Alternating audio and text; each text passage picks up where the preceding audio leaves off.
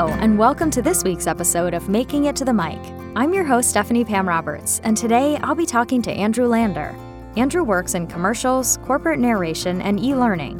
Ironically, one of the first tools he used to learn about the voiceover business was podcasts, so I'm so excited that he's here today.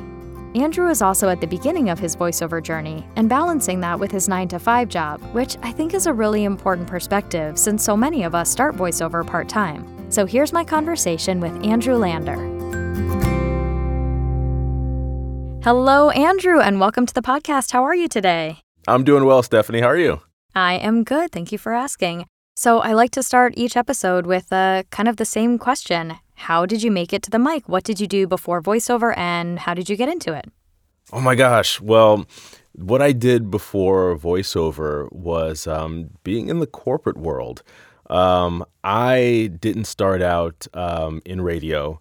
I didn't start out in the theater or on stage or on camera, which is, I found traditionally most people, that's where they start. My start was behind the podium. I worked in the corporate world before moving to the South. I'm originally from D.C., which is technically the South because it's below the Mason-Dixon, but I mean, the barbecue isn't as baller as it is in the South, so it's not the South. Before moving to the South, I was a director of marketing at a real estate organization in Northern Virginia. And in doing that, and then also having a background even before then in going out into the community and speaking to people and doing digital marketing and things like that, being able to stand up and talk and do public speaking and present to small business owners, because all real estate agents are, their own entrepreneurship. They're their own small business. It allowed me to kind of get the chops to speak clearly and to, enunciate and things like that. And so when I found another career and actually moved from the DC area to Montgomery, Alabama, of all places, I was freaking out a little bit because my third child was going to be born in like a month. And I was like, oh man, do I have enough for diapers? And, just doing all the things that you do when you freak out about having a child. But this was our third and we were already set and, financially. But, as you do, you're like, I got to make sure I have everything. So I started looking up, what are some things that I could do to make some extra money? And so I landed on a website, a blog, and it was like 70 plus things you can do to make some side money. And number 60 was voice acting. And I said to myself, I've never really considered what that even is. Even though I had an idea, I was like, let me look into it. And so it was a story about Carrie Olson, who she told her life story about how she was living in Missouri and was working for an e-learning company. And long story short, she's, a minority who has 2 kids that wanted more time with their family, who kind of had a knack for talking and got into voice acting. And that really inspired me. So I said, you know what? Let me do that too, because I have a knack for this, I think. And she came from more of a corporate type background. And I think I really like this. So I started studying hardcore everything that was voiceover. And so from the corporate world to finding out what it is, and then eventually, consuming tons of podcasts and getting a coach, that led me down the road to where I am now. I love that you found like a parallel story to yours, like a person who was a mom, a person who, came from the corporate world, because I feel like a lot of voice actors maybe are theater people or performers and start on that side of it. And so there's like a plethora of, people you can look towards and be like, oh, like that person. But I love that you found like your own little kind of mirror image in the corporate world. Yeah, I was very, very lucky in that. And then when I started learning about others who were in the industry, I was like, oh, that's a former radio person. I can understand that. And like when I thought about it, I'm like in my, growing up, I listened to a lot of talk radio. And I really enjoyed the conversations that the DJs had. And I didn't get into it in college. I left D.C. For college and went to the University of Michigan in Ann Arbor and studied communication studies, but it was very broad. It was journalism. It was digital marketing. At that time, Facebook had just taken off. Like that year, in 2004, it had just taken off, and everyone was like, what is this thing? You can see who's in other dorms. That's neat, especially someone who, was coming from out of state and didn't really know anybody. It allowed me an opportunity to be like, oh, this is something that I can use to keep in touch with new friends and find new friends. So, I was really into studying digital marketing, and U of M gave me like this really nice broad, like liberal arts degree for that. And there was radio, and there was, there were, performance and acting, but I didn't get into that. I didn't, study any of that because I guess I just didn't, really know that something like that existed. But I think had I known, then I would have looked into it. But no, it took me an additional, 15 years before I was like, oh yeah, maybe this is something that exists. So when you kind of realized, okay, this is what I want to pursue, you said you listened to podcasts and got a coach. How did you find a coach? So when I started listening to podcasts early June of 2019. And I had been off of Facebook for about a year prior because I was done with it. I took it off my phone.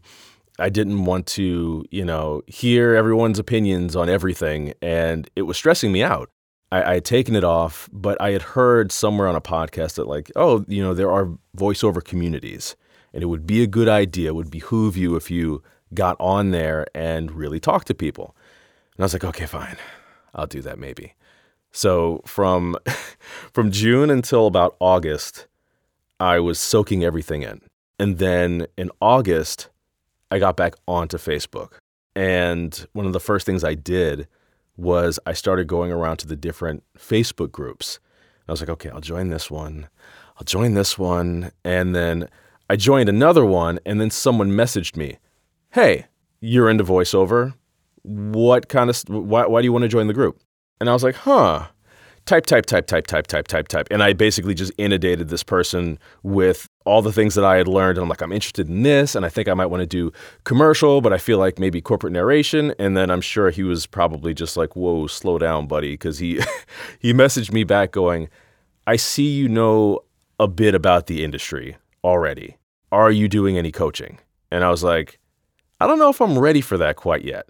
But he convinced me because he was like, look, how long have you been, looking into this? I was like, since June. And he said, well, you seem to already know the basics. The next step would be coaching. If you're interested, hit me up. And this was the administrator of the group. And long story short, that's who I ended up coaching with. I love that. When you were coaching, did you make your demos quickly, or how did you know you were ready to make your demos? So I was someone who was very much like by the book, and still kind of am. It's hard for me to like get out of like the PowerPoint presentation, bullet points. It has to be, beginning, middle, and end, like very corporate, right? Mm-hmm.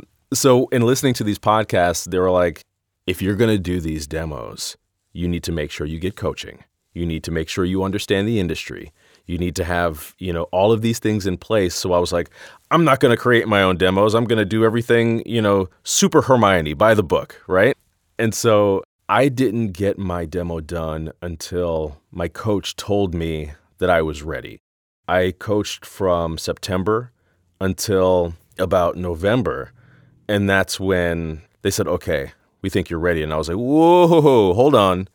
It's only been a few months. Are you sure about this?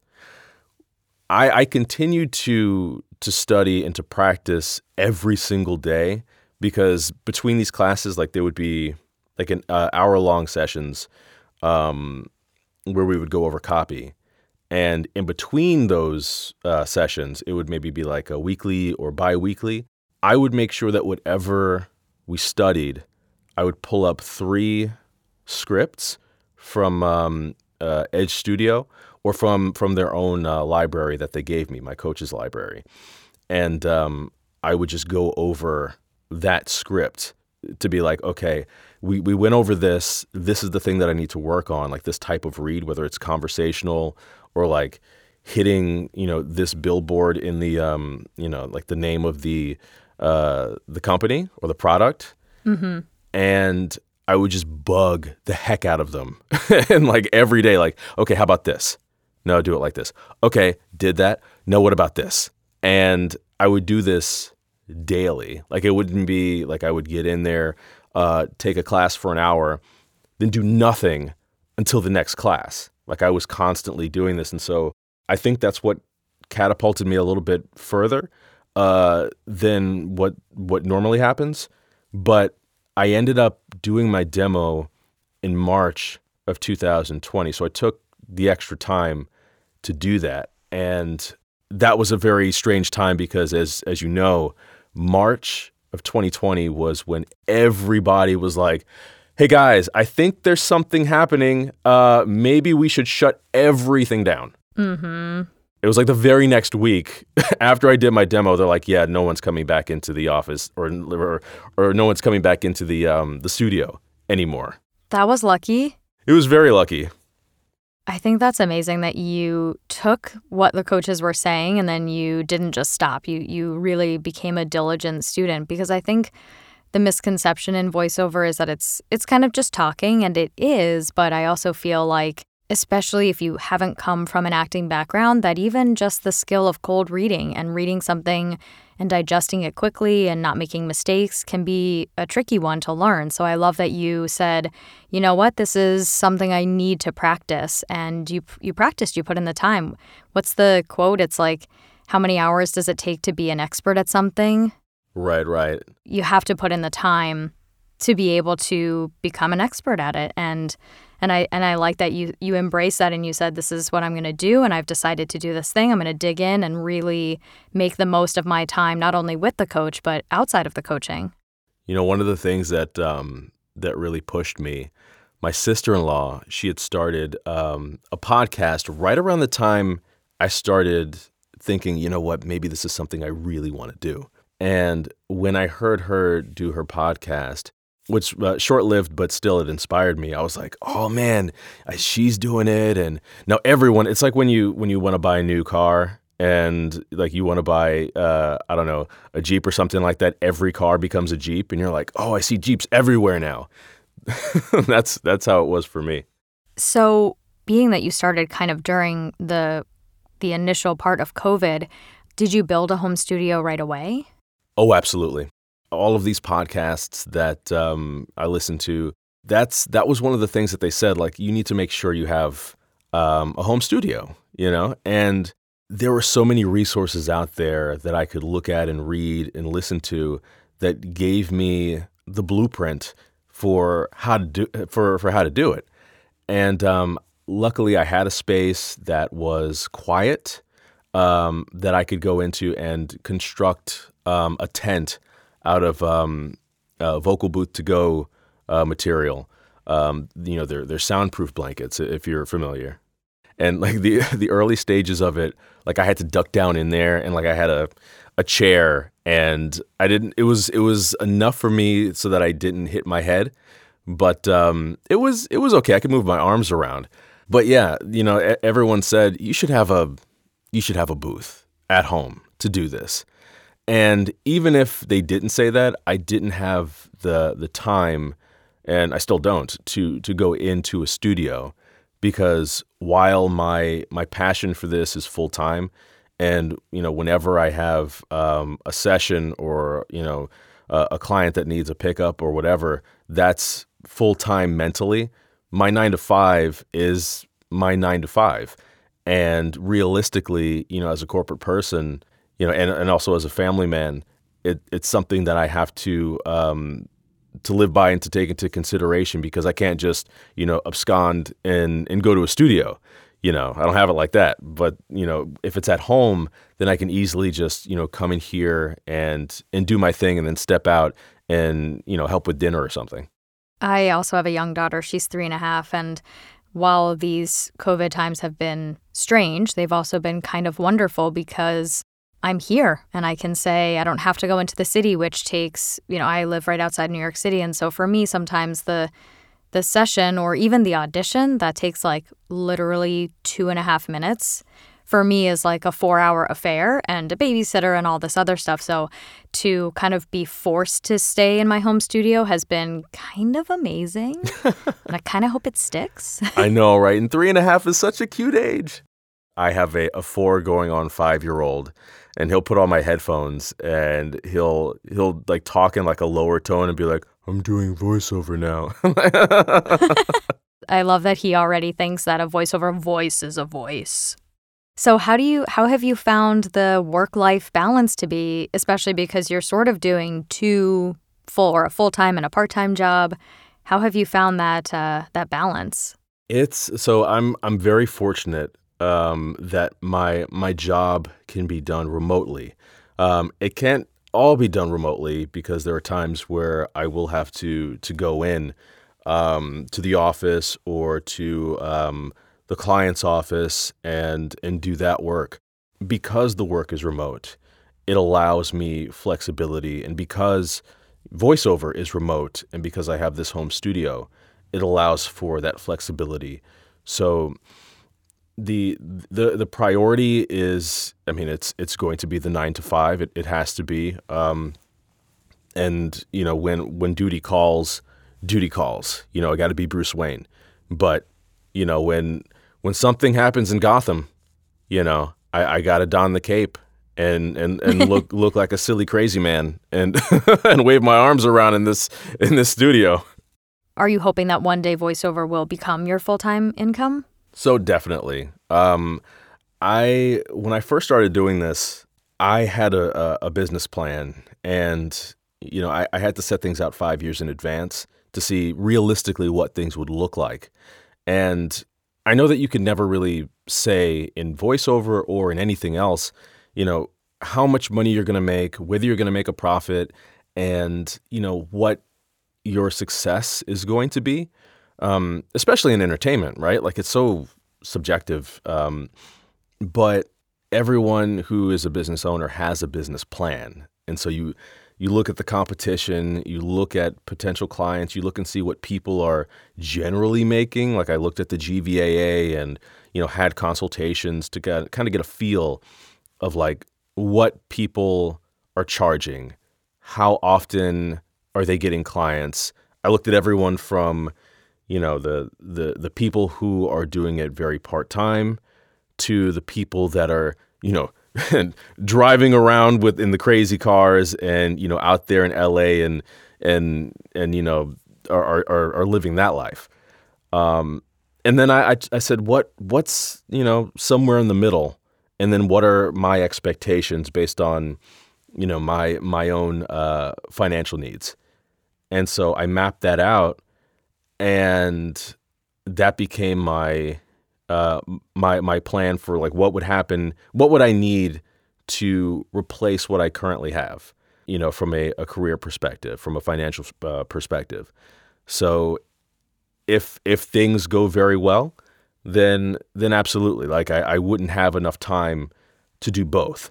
I'm so interested in everything that you have to say that comes from your corporate brain, like the corporate side of your brain that, you studied, you went to college for, you still work in.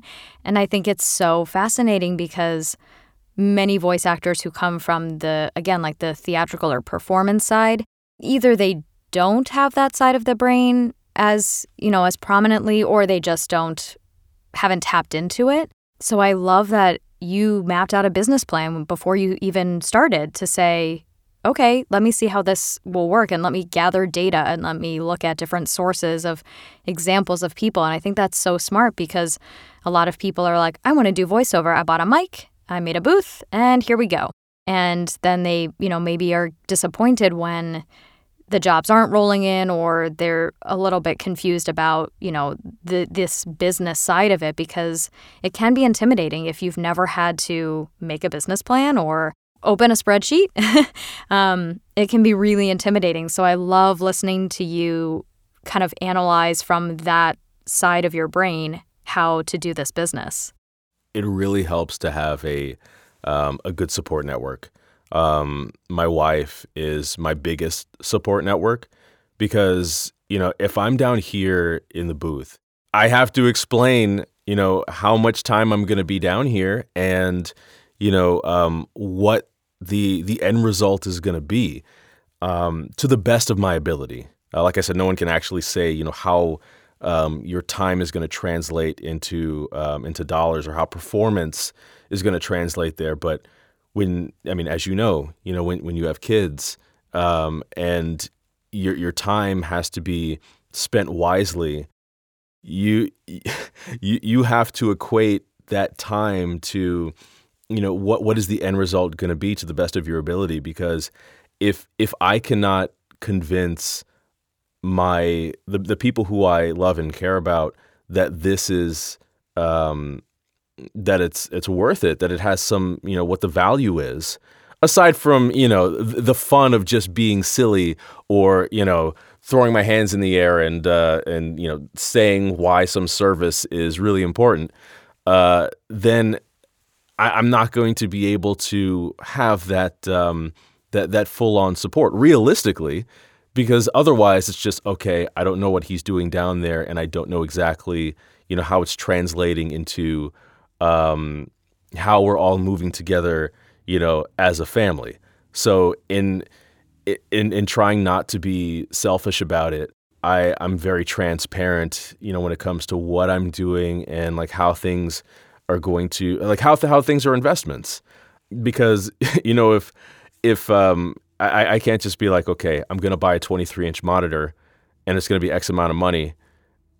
And for, everything to be like, okay, that's great. Go ahead and do it, honey. It's more like, well, that could be diapers, or that could be, a trip to, the ice cream place with masks on and stuff like that, So I'm very transparent, and it gives me the confidence to come down here and act like a fool, because if I'm thinking about how my time is spent down here relative to, my family wondering where the heck I am and why I'm taking so long to do some audition, then it's going to stress me out. But I went into this being like, my wife is my boss on this. If I can't convince her, that I'm spending time away from her and the kids, then it's not going to work, So that was my goal, and it also helped, it also helped to make sure that I knew how my business was going to succeed. That's so smart. I love that you have like a plan for how you're going to sort of like justify the cost of your time. I call it office hours, like not only just in the booth doing auditions, but the time that it takes you to sit and balance your accounting and to, go through your spreadsheets and go through your emails and all that kind of stuff. That takes time, and it is something that we have to do. Absolutely. And it helps with negotiation too. Because, everyone has been lowballed when it comes to something. They're like, yeah, can you do, an in perpetuity, worldwide for $250? Thanks. No, I can't. I can easily say no for two reasons. Number one, because I do have the 9-to-5, so thankfully, I do have the, the financial ability to say no. I was just in a Clubhouse session where there were actors who were talking about their side hustle and how, having that financial freedom allows them to be better actors. So kind of reversing it, with me having the 9-to-5 as the, the main thing, it gives me that freedom to be like, thankfully I had the startup capital, to invest into this. I don't want to make it seem like, I'm doing this and I'm it's just coming out of nowhere. Definitely having that financial backing helps. But that gives me the confidence to say no, because there isn't this like desperation. But then the other thing is I think about my kids, just like you think about your 3.5-year-old. If I can't put all of my eggs into the in perpetuity basket for that amount of money after having spent, however much amount of time doing a session, being on the phone with the client for direction, and then to look in my kids' faces being like, where were you, Daddy? Oh, I was doing an in perpetuity gig for not that much money. I can't do that. I got to make it worth it. Yeah, I think we as actors too sometimes get caught up in that scarcity mindset. Like, there's never going to be another job, so I better do this one. And, hopefully that's not the case. There will be many, many jobs. And so getting what you're worth and what the job itself is worth is so, so, so important. Absolutely. And again, all of this stuff, yes, I have the confidence because of just, working at a 9-to-5 and then, with my kids and my wife. But it's also just hearing it from people that have done it in the past. Again, reading up on it, listening to podcasts, people who consistently say that if you stick to your rates, then people will know you for those rates. So if you stick to the low, or if you concede and you go for the low rates, then you will always be, low rate Andrew. And I don't want to be low rate Andrew. There was a guy that reached out to me, or no, I reached out to him like April of last year when I was like, okay, I'm sending out my demo. And he reached back out to me in September and was like, hey, we got this thing and it's for X amount of money. And for me, I was like, that's low for what I would charge based on all of these things. And I kind of rattled some things off, had the GVAA rate guide in another tab. And I was just like referencing that. It's literally always open on my computer. And one time the website was not functioning and I freaked out. And so when it was functioning again, I printed it out. So now I have a hard copy in case I need to reference it. That is smart. But the guy, he was like, you know what? I understand. I understand that that's not the rate that you go for. And he literally said, he was like, I'm going to put you in a category where if I get a rate that's higher than this, I will reach out to you. And so I was like, ding, ding, ding. That's it. I'm in this rate category. Don't put me in, some other rate category that, I know that I'm not worth. So I got a call a month later and he was like, I got something for you. And I was like, yes, that's what I'm talking about. That's the type of rate that I'm talking about. So I have no reason to accept any lowball rate because of what I've, what I know from colleagues in the industry, and it just makes me feel all giddy inside. Yeah. Previous guest and mutual friend Maria Pendolino always says that you don't know till you ask. So if you had just said like, oh, sorry, then that guy would have said, oh, sorry, I guess we don't align. But because you said, well, actually, I typically charge this and, keep me in mind for something that's along, more along these lines, then he said, okay. Because you were able to ask and articulate those rates, you were able to book a job. Exactly. And I've had, plenty of interactions where they're just like, that's not our budget. Okay, bye. And that's it. Thankfully, because of, constant emailing and reaching out and following up, there's always something waiting. May not be this, today or the next day, maybe it's next week. I've had situations where, someone has said no to me, and then like in that same hour, I got something else that I was like, hey, do you want to do this thing? And I was like, hey, there you go. One door opening, another one closing, and so forth, that thing. So from your marketing background, I imagine that you have a totally different perspective on marketing yourself as a voice actor. Can you talk a little bit about that? I was thinking about it, and so much of the marketing tactics that I've learned in VO, it's come from the voiceover community, from coaches, from podcasts to books. And then I was trying to boil down what makes my experience different. And I take it back to when I was working in real estate. And there were so many similarities between what real estate agents do to market and what voice actors do. Staying top of mind, continuing to reach out to lists, whether it's through a newsletter like a quarterly thing or something like that. Because when you ask someone if they want to buy a house, they go, "No, are you nuts? I don't have that kind of money now." But in 3 years, maybe they will. Or maybe they know someone that's selling a house, not necessarily buying. They know somebody that knows somebody. You got to multiply that by however many people you can get in touch with. If it's a production house, if it's, a real estate agent who wants to put a house on the market and wants to do a tour, or, someone who needs like an on-hold messaging, type deal. And even if you're not reaching out to people, cold calling individually, I look for avenues like rosters that I can, put myself on so that I can be made available to other people to make my chances of getting work greater. It just multiplies. My experience is that, he or she who talks to the most people wins. He or she who, follows up with those people wins.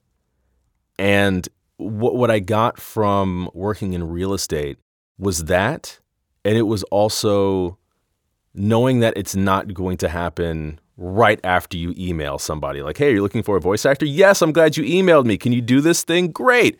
That wouldn't that be nice? If only it were that easy. Right. If it were that easy, then, I'd be just sitting next to the computer emailing people all day. But no, they're like, "Oh, that's very nice. I will let you know once something happens." 3 months passes by, 6 months passes by, and maybe they don't reach out to you for 9 months to a year. But if you stay top of mind, either through, social media or whatever, then they'll be like, "Oh yeah, that's right. Stephanie does voice acting, and we got this explainer that we really want to do. Oh yeah, let's reach out to her." So I think that's what I got from it. It's like the relentlessness of reaching out and following up, which sounds simple, easier said than done. I basically just have crazy tabs in Gmail. Like it's just like a kaleidoscope of colors of different tabs of people who, I want to follow up with or whatever. And that's how I do it.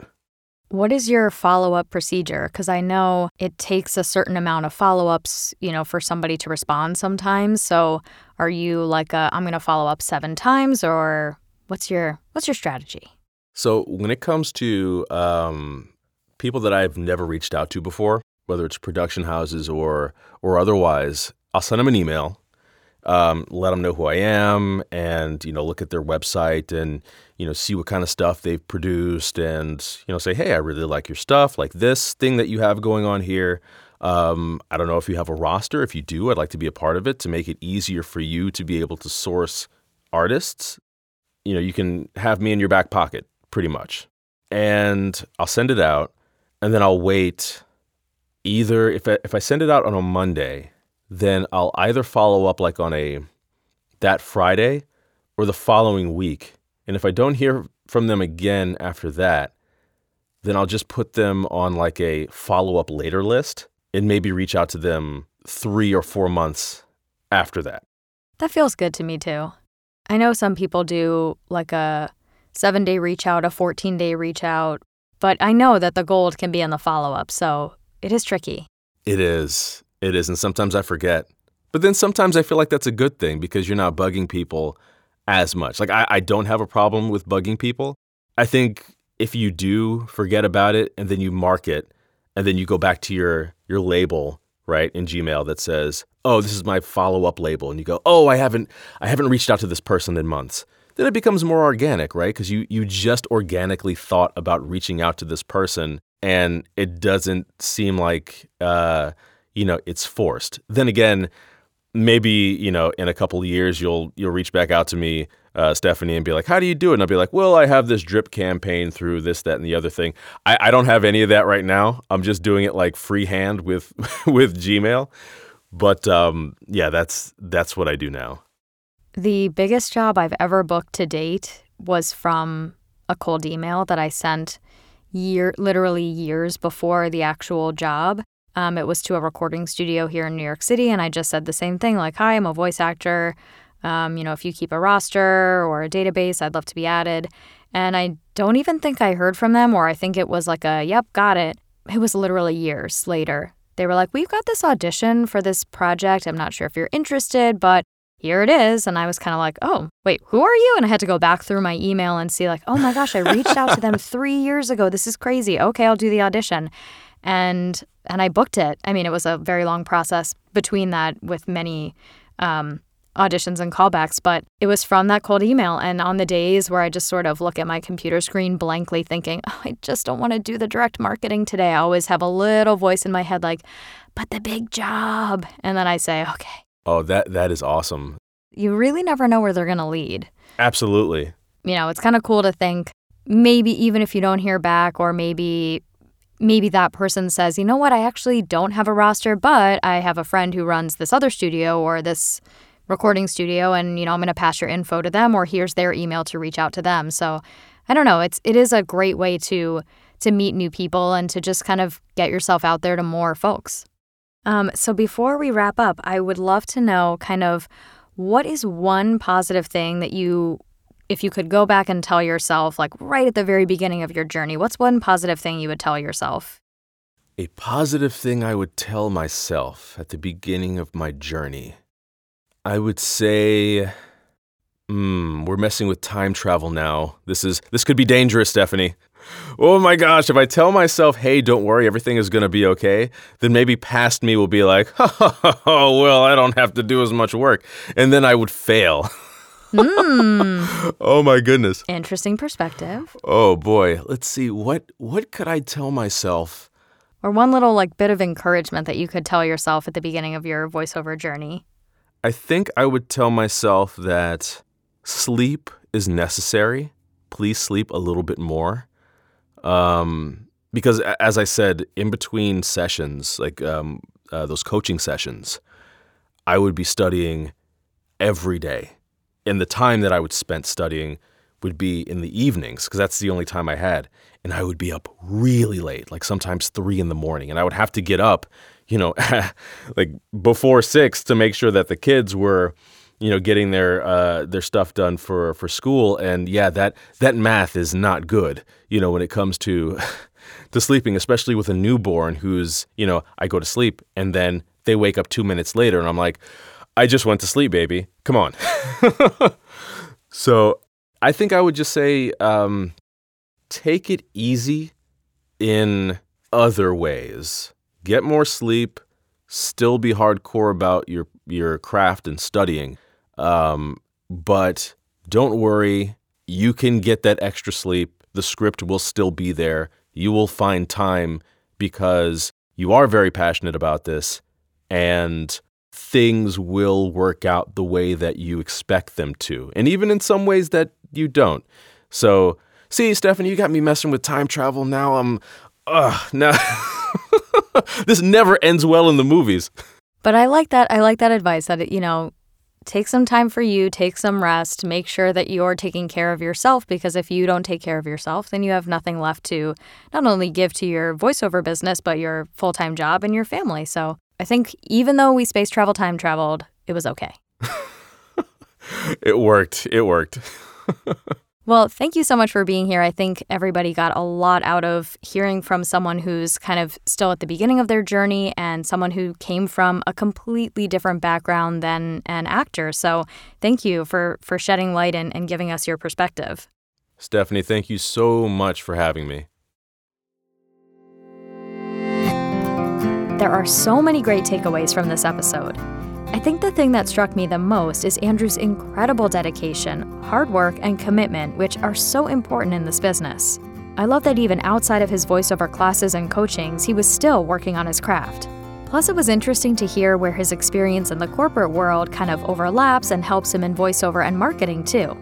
If you'd like to learn more about Andrew, I'm linking his website and socials in the show notes, which you can find at my website, www.stephaniepamroberts.com/podcast. And to stay updated about future episodes, please follow me on Instagram at StephaniePamRobertsVO. Also, I'd love to hear from you. If you have feedback or aha moments to share, or if you have any questions about voiceover or guests that you'd like to hear from, please send an email to Stephanie@StephaniePamRoberts.com. Thanks so much for listening, and here's a little preview of next week's episode. You have to find that balance between it being real and authentic, but also really popping and selling something. That's next week on Making It to the Mic.